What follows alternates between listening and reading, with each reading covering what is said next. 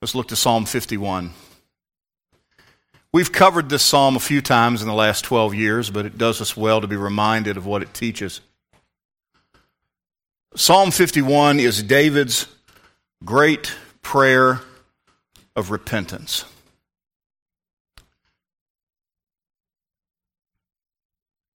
Its writing records an event that happened roughly a year after the events of 2 Samuel 11. David committing that great multi-layered sin with Bathsheba. David, if he doesn't do anything else for me, he reminds me that there is no sin of which I'm not capable. Pastor Brothers used to teach us that we fall in the direction of our strengths. Those areas that we think we're strongest in, we're in trouble. You wouldn't find, it's a good example. I don't mean to rail on him because I know, but for God's grace, I could be there too. But you wouldn't find a man preach harder against immorality than Jimmy Swaggart. And what happened? And so David, the man after God's own heart, committed this multi-layered sin: adultery, murder, covetousness, really idolatry, all in one swipe. And he went roughly a year without making it right. The sweet psalmist of Israel went a year out of God's favor and out of his fellowship. Can you imagine what it must have been like for those in the court of King David to spend a year? He who was the absolute epitome of joy in serving God, for a year is sullen and a pall hangs over him, and it's just in a bad way. Of course, Bathsheba was with child from that unholy act. And by now, by Psalm 51, the baby is about 3 months old. And the prophet Nathan comes to David and tells him the story, a parable, about the man and his little ewe lamb. David, rightfully so, is incensed. Demands that man die, but pay fourfold before he does. And then, of course, Nathan points his finger at David and says, "Thou art the man." And everything in David's self-righteousness comes crashing down on him at that moment. By the way, kudos to Nathan for being willing to deliver a message to a man of great power who could have had him killed. He had already demonstrated he was willing to kill people that could expose him.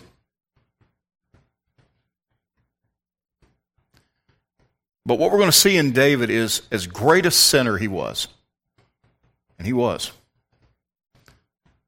a greater repenter. And I just cannot wrest myself away from the thoughts of repentance. That doesn't mean that as I come to this lectern here that I come thinking that all of you in here are just a bunch of sinners and need to get right with God. I don't have any kind of preconceived notion in my head. I know this: over the last 2 weeks, God has been wearing me out over things in my own life. Things I've let slip. Things I've come up short on. Sins of omission and commission.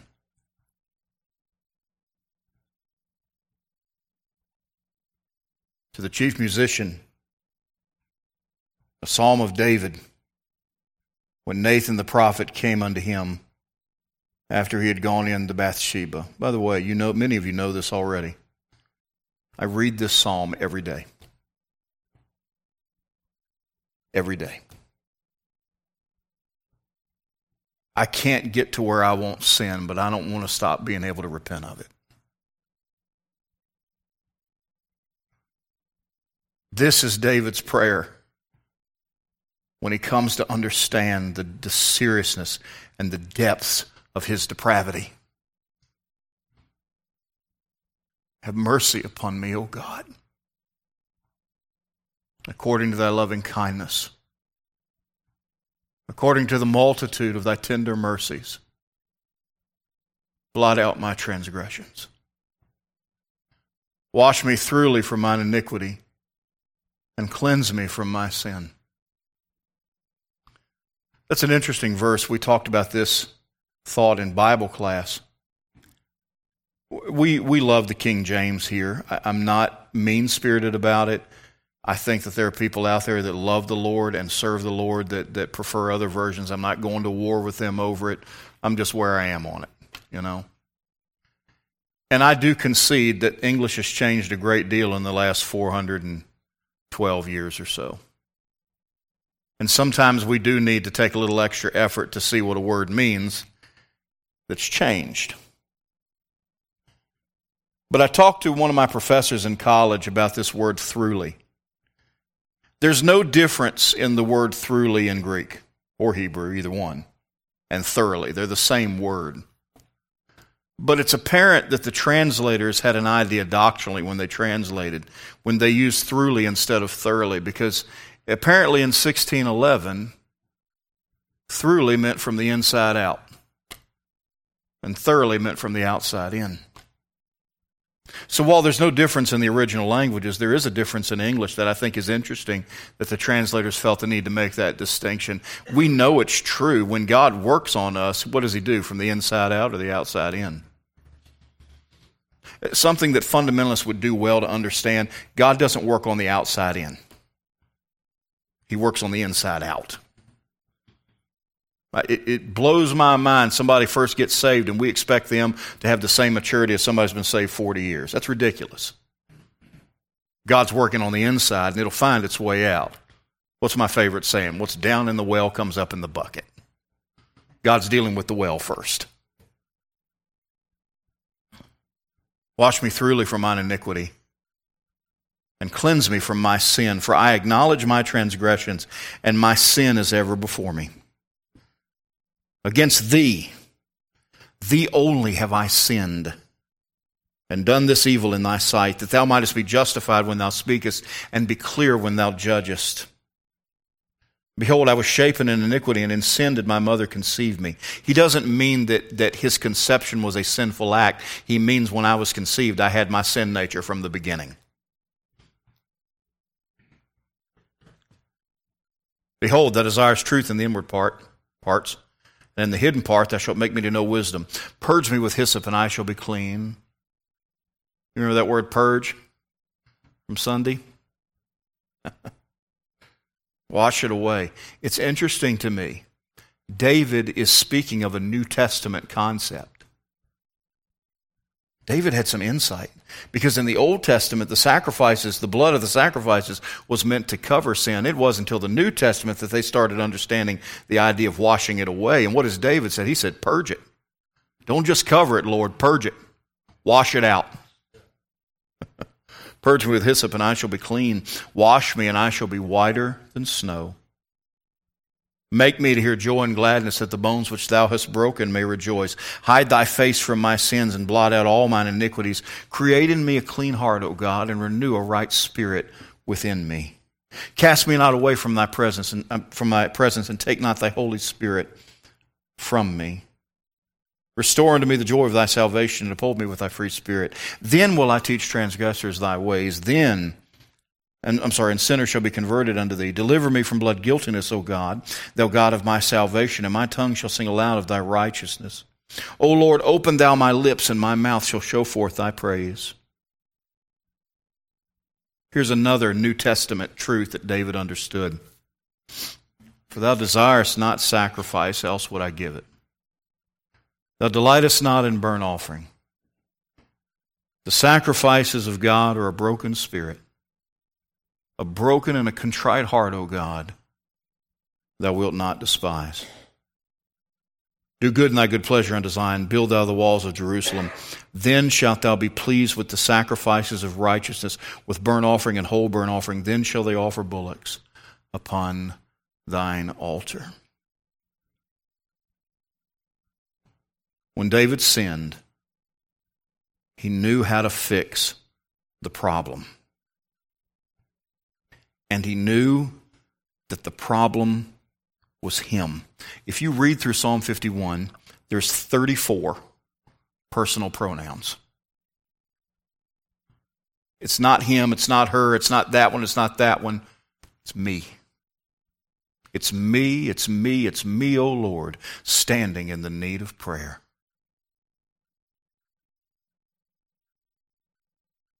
Repentance. And we hear the word repentance and we tend to think of, these grave, earth-moving kind of sins. No, repentance is a mindset that ought to be ever in us anytime we offend God, even in the slightest. The fact is, for most of us, it's not about repenting of some grave, deep immorality or something that breaks the law or something like that. For most of us, it's being repentant about a bad attitude or about putting something ahead of God or something like that. But if we can develop a mindset of repentance that just is always flowing there whenever we need it, man, we'll be the better for it. And it'll usher in revival. So with that, with the Lord's help, we're going to speak on the 4 facets of repentance. You've heard this title before. I'll try to bring it in a way that's different and fresh for you, but the Lord most clearly drew me to this thought tonight. The 4 facets of repentance. Father, would you please help me to preach and teach this in the way that you most want me to tonight? Would you help me to just stay out of your way? Lord, as we have seen you moving on hearts and working in people's lives, my greatest fear about it is that I will do something to stunt this thing, and I don't want to, Lord. I just want you to keep working on me, and I want you to keep doing what you're doing here, and I want to stay out of the way of what you're doing, but right dead in the path of what you want to do. And so, Lord, would you help us tonight to that end? Father, would you give us a sweet, sweet time of prayer and speak to our hearts, we pray. And may Jesus be lifted up in all of it. For it's in his name we pray. Amen. Amen. The 4 facets of repentance. Facet number 1 is conviction. Now that seems pretty obvious, but the thing is, if Christians don't heed conviction, each time the voice of the Holy Spirit gets softer and softer and softer, and we find ourselves living a life that's pretty much devoid of conviction. It doesn't mean that God is any more okay with what we're doing. It just means we have quenched his Holy Spirit. But it begins with conviction. Another word we could use there is arrest. A psalm of David when Nathan the prophet came unto him after he had gone in to Bathsheba. Thank God for Nathan. Proverbs 27:6 is an interesting verse in this regard. Let me read it to you. Faithful are the wounds of a friend. If you've got a friend that loves you enough to tell you when you're not doing right, thank God for that. David may not have felt like it in the moment, but Nathan was his friend. Hey, by the way, let's give David an attaboy too. The baby, of course, that was the result of this died. That was part of his chastening. But they ended up having another baby. It was a boy, Solomon. But down the line, they had another baby. You know what they named that boy? Nathan. That's important when you're looking at the genealogy of Christ, by the way. But anyway, what do we mean by conviction? It's when God's Spirit tells you to change. That's conviction. When God's Spirit speaks to you and says, this needs to change. And may I remind you that more often than not, it's not going to come like an earthquake or a whirlwind or a fire. It's going to come like a still small voice.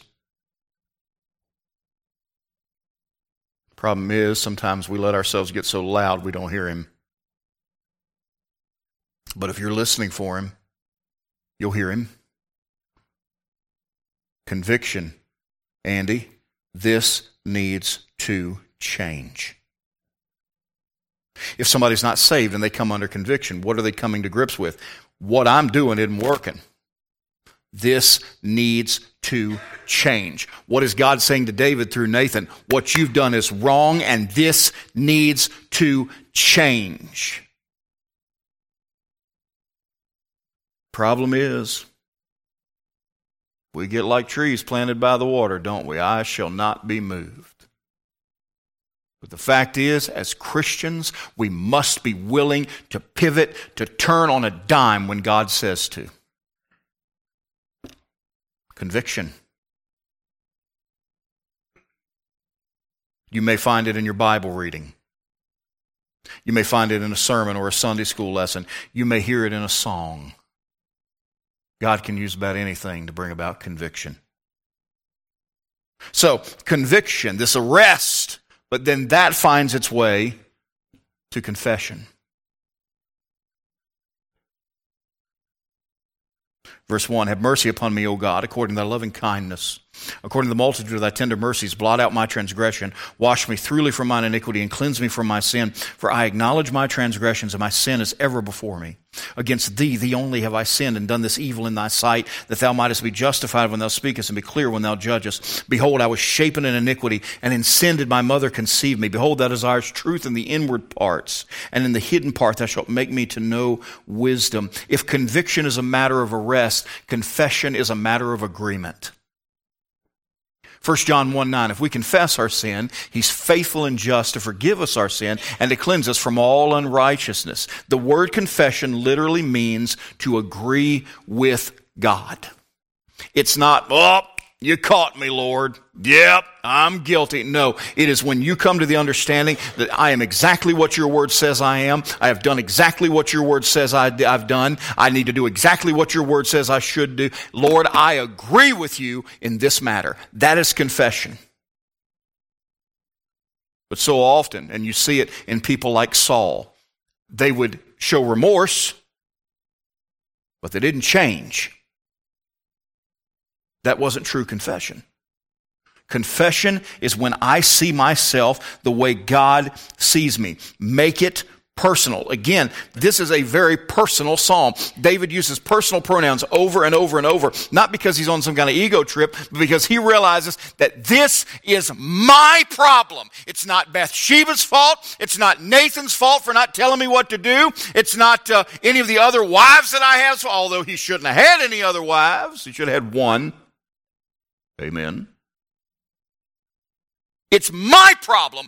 I'm the one that did it. And listen, that's a tough thing to get into. When I get alone with God, and all this time I've made excuses. Well, Lord, if you'd give me this, I could get this done. And if you do this over here, then I could get this done. And Lord, I've been going through this over here. And finally the Holy Spirit burns me down to my essence. And I say, it's me. It's my problem, Lord. I'm the problem.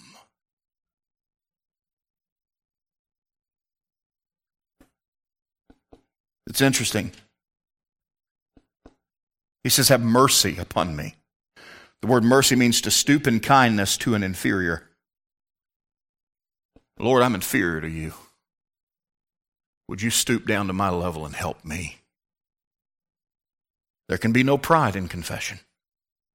No pride. He talks about a transgression. That's a moral rebellion.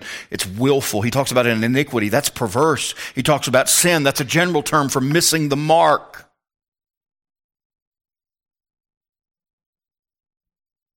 And in verse 4, he makes it very clear that ultimately all sin wrongs God. Now, that's not saying that it doesn't affect other people. It affected Bathsheba, Uriah, their baby.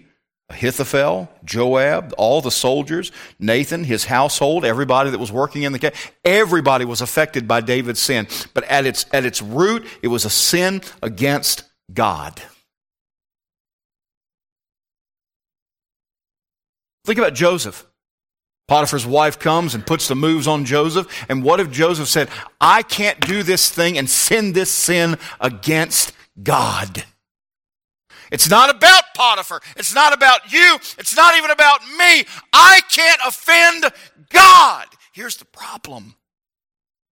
I can get more worked up over the potential to offend my wife or to offend my kids or to offend my church. And listen, God forbid, if I fell into immorality and had to leave this church, I would offend my wife and I would offend my kids and I would offend this church and it would cause a great deal of pain. But fundamentally, the worst problem of it all is that I have offended my holy God. Because there's going to be times that sin presents itself as being victimless. It won't hurt anybody. That's never true, but even if it were, it still hurts God.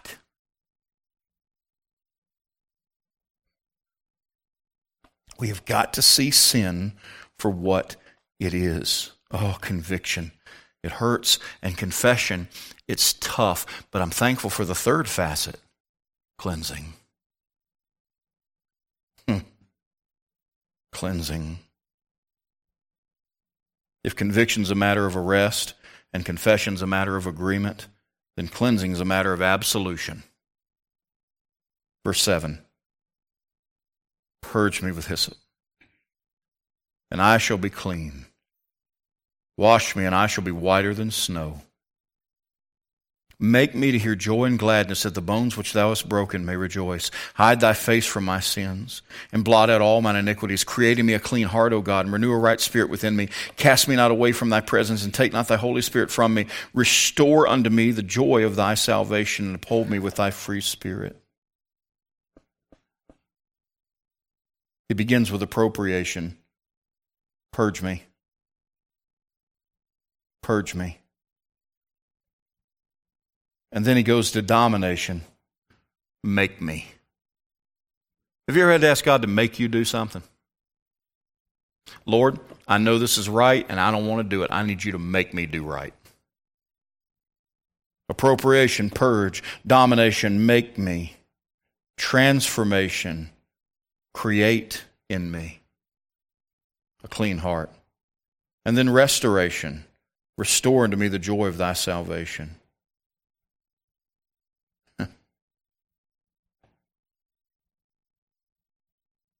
On those occasions in which we have to enact discipline in our home, no child likes suffering consequences for their bad actions, whatever those consequences are. Which, in my day, was usually a whooping.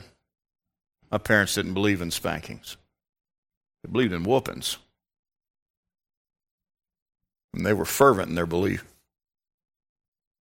But it seems in today's society, the worst whooping you can give a kid is take their phone away. It about kills them. Oh, no, not my phone. Whatever it is. The most precious thing to us is when the correction has been levied, we pray. And then we say 4 words. Done and over with. We don't bring it up again. It's gone. Isn't it a wonderful thing? When you bow before your holy God and you ask for His forgiveness and God cleanses it. It's done and over with. And He never brings it up again. By the way, if God doesn't bring it up, you quit bringing it up. You know that song we sing every once in a while? What sins are you talking about? I can't remember them anymore. Cleansing. Real repentance begins with conviction. It's a matter of arrest. Confession, it's a matter of agreement. Cleansing, it's a matter of absolution. And then finally, consecration. That's a matter of action. That's the, okay, I've gotten it right with God, now what? Verse 13.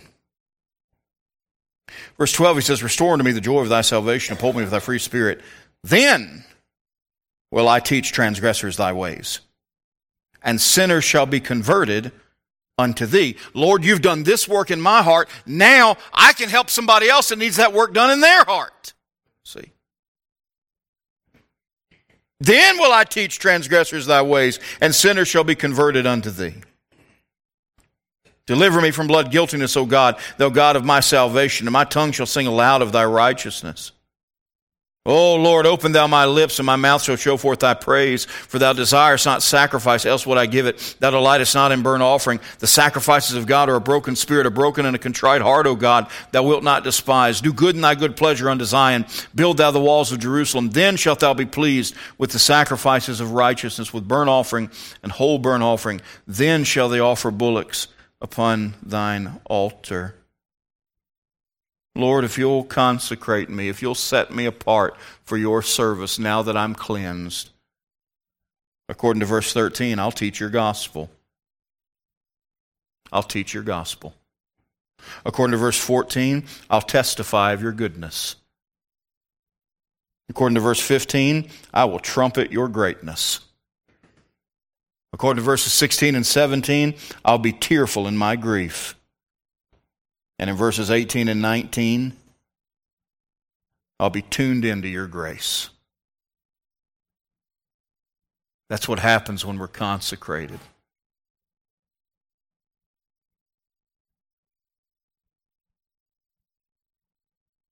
When you get saved, positionally you're righteous.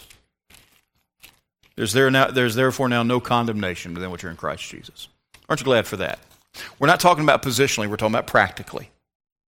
Yes, I am positionally righteous from the moment I'm saved, but practically speaking, I fail God all the time, and that's where 1 John comes in. I need a way to get cleansed. I need a way to restore that fellowship. I need a way to be usable by God. So what is that way? My little children, these things write unto you that you sin not. And if any man sin, we have an advocate with the Father, Jesus Christ, the righteous. How can he do that? And he is the propitiation, literally the mercy seat of our sins. And not for ours only, but for the sins of the whole world. Why does Psalm 51 work for me? Because when God looks at me, all he sees is Jesus. It's been rightly said in a song that God can't see me for what I am.